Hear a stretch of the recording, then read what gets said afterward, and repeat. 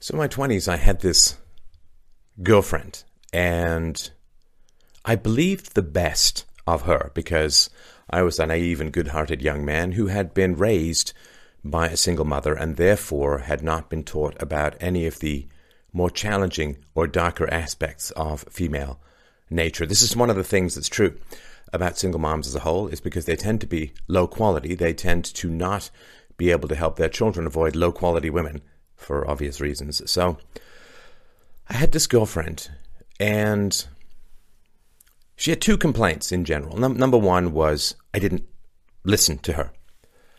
And so I would put on my attentive and listen and so on. And sometimes when I would listen to her, I would, disagree with her. It turns out that's kind of what she meant. That it wasn't that I wasn't listening to her. It's that I was listening to her, but sometimes disagreeing with her. So listening meant to agree. In other words, to self-erase, to be a bland, balding mirror for her own preening vanity. And that was not a good thing. Now, the other thing she used to complain about is she listened to me on the phone with my male friends. And like a lot of guys, we were talking about the world, philosophy, ideas, economics, politics, and so on. And she used to, not eavesdrop, but, sort of be in the place when I was on the phone. And she'd complain to me afterwards. It's like, well, why don't you ever talk about your feelings? Why don't you ever talk about, what's going on in their lives, how their marriage is, and so on, right? And I realized afterwards, and I tried a little bit of this, but it didn't really feel right. And, with my male friends, if we have important emotional stuff to talk about, we'll talk about it. But there seems to be more important work to do in the world today rather than forever gazing up your own navel at your own feelings, at least for me. But I realized that she wanted to make, and I'm not saying this was conscious, but she wanted to make my conversations with my male friends awkward by saying, well, you need to talk about your feelings, otherwise it's not a real conversation. It's like, no, that's what you do with your female friends, and that's totally fine. But it's not what we're doing. Now, it turns out, right, so she was a little bit on the unstable side, and this sort of came out after a while, right? So there's this female chameleon thing where women are what you want up front, and then slowly the mask begins to slip over time. And she wanted me to not be close to my male friends so that they couldn't give me any feedback on her behavior, right? So this is a way of blocking male friendships. And you see this happen all the time, right? Male friendships, it's a bromance, it's semi-gay, it's mocked, it's, because when men band together, they are much stronger and they can pass along masculine wisdom to each other, which is to the detriment of, less stable members of the fairer sex and so on. And so I thought that she was interested in making me a better person. Kind of turns out that she was only interested in controlling me. Now, these thoughts came up to me recently when I was reading about, I know it sounds like a stretch, but it'll make sense. When I was reading about the open-air slave markets in Libya. So the migrants who are swarming up from sub-Saharan Africa trying to get to the welfare state paradise of Europe, passed through Libya. Libya, of course, was destroyed by Hillary Clinton's State Department and Barack Obama's presidency, wherein they basically oversaw the overthrow and murder of Muammar Gaddafi, who said to them, if you destroy me, if you destroy the government of Libya, there will be free passage and open roads from Africa to Europe. I am blocking the migrants who want to get to Europe. But they went ahead and did it anyway. And now, what has been foretold by the late Gaddafi has come to pass.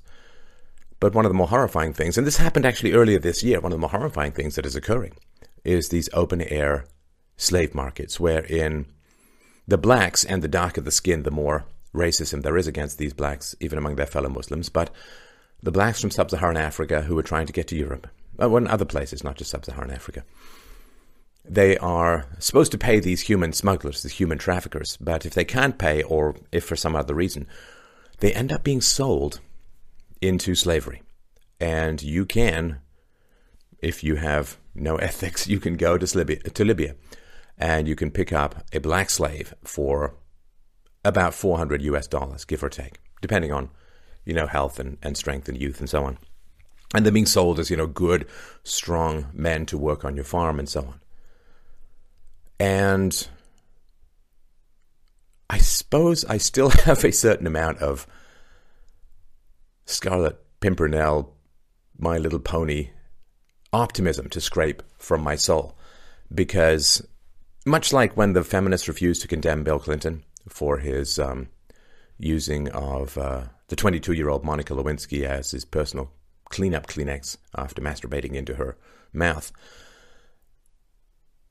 I guess I was still a little surprised that when a slave trade in blacks is going on in Africa, that's documented, that's filmed, and you can look for it and have a look for the videos, that liberal, leftist, particularly black organizations would be absolutely outraged, would be crying this out to the very heavens. Why? Because, of course, I have been raised, as I'm sure you have been raised, particularly if you're white. I was raised with the argument that slavery, you see, is the very, very worst thing. It's the very, very worst thing in the world. It's so terrible that even 150 years after it ends, you still owe reparations, you still owe jobs, you still owe welfare, you still owe preferential treatment. That's a century and a half. That is how horrendous it is. When 800,000 people in the popular narrative died in the Civil War to free the slaves, mostly whites died, it's not even remotely enough.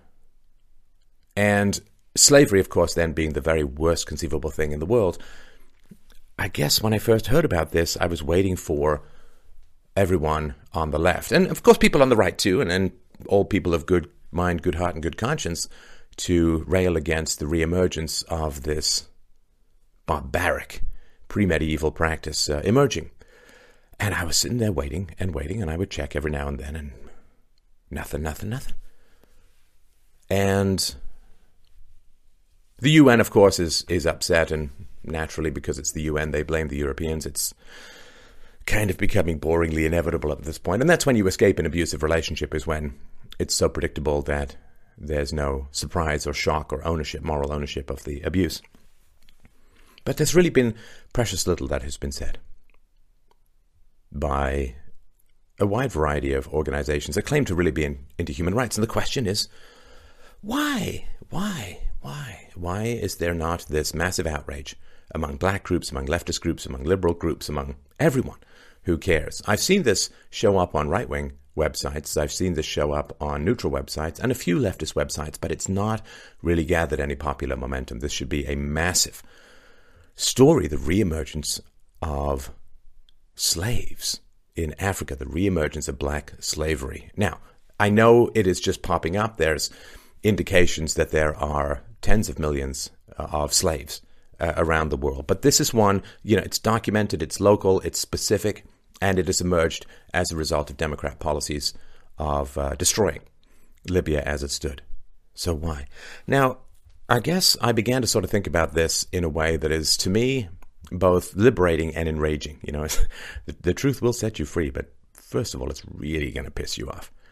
And the way I sort of formulate it in my mind, and let me know what you think in the comments below. I'm always curious to get the hive mind feedback. And the way that I view it is two things. Number one, it's Muslims who are running the slave trade in Libya. So, because it's not white people owning slaves, like far more slaves went to Brazil than went to America, but there's not that same thing because it wasn't always whites who were owning and so on. And again, in America, 3 or 4% of whites actually owned slaves. It was a very upper class thing. I mean, a slave cost as much as a good car these days. So because it's Muslims who are owning and running the slave trade in Libya, I guess it doesn't fit any particular kind of narrative. And the second thing is that I really hesitated on this for a while, but I can't think of any other way to describe it. The reason why there's no particular outrage in the West, particularly America, particularly among black organizations whose, if you're African American, there are Africans being sold in slave markets at the moment. Why is this not a huge thing? And I hate to say it, but I think it's probably true. There's no money in it. There's no economic advantage in it. There's no profit in it. The Muslim slave trade, as I've talked about repeatedly throughout history, has, killed about 100 million blacks or so. I mean, it's a massive, horrifying thing that happened. I don't see a lot of movement for guilt or reparations or anything like that. So there's that one aspect of it. And there's just no money in it. Like, you'd spend money, I guess, to go and publicize this and figure out how to solve it and save it and so on. But there's no affirmative action in it. There's no set-asides. There's no free federal money for minority-owned businesses. There's no particular money in it. And that is both liberating and extraordinarily enraging. It liberates me from any sense of white guilt. And I didn't really have a lot, but, any vestiges, gone. Because do you really care about slavery? I mean, slavery 150 years ago, if you can keep pounding that white guilt button, you can keep getting the vending machine of white guilt to cough up infinite resources. But if you really care about slavery, you would care a lot more about real live, happening right now slavery in Libya than you would about slavery that close to 1 million, mostly white lives were spent in the elimination of 150 years ago. You would care about slavery now. I mean, if you were really horrified about the bubonic plague and the Black Death that occurred in early to mid-medieval Europe, then you would really care about a new outbreak, I would assume, of the bubonic plague, of the Black Death. That would be, I guess, number one on your list if you really cared about it. So it's a horrifying thing. So if it's true that the reason why there's not massive popular outrage about the reemergence of slavery in Libya is either or both, because it's Muslims, not whites, who are running the slave trade, and because there's just no money in it. There's no profit in it. There's no big white guilt button that you can keep pounding to get your resources. Now, if that's the case, then slavery has been used as an emotional and moral, legal and political weapon against whites, not because slavery is considered to be immoral, but because it's profitable. In other words, slavery has been used as a financial cudgel to morally beat resources out of guilty whites. And that is horrendous. Slavery, of course, a monstrous great evil. And whatever you think of white Western European Christian males, it was, in fact, white Western European Christian males who spent massive amounts of blood and treasure to end the worldwide practice of slavery that had existed in all cultures across all times throughout history. So, to use slavery, and I think this indicates that most people don't really care about slavery, because otherwise they'd be rousing for massive action about what's going on in Libya. They don't care about slavery, but they do care about getting resources. Now, if you use the historical wrong of slavery, not because you really care about it or think that it's wrong, but just in order to gain resources, you are really using people who were enslaved and their subjugation and the horror of their existence. You're using it to get resources. You're using it to guilt people into giving you money and power. I can't think of a worse thing to do. I mean, I might be able to tomorrow, but I sure as hell can't today.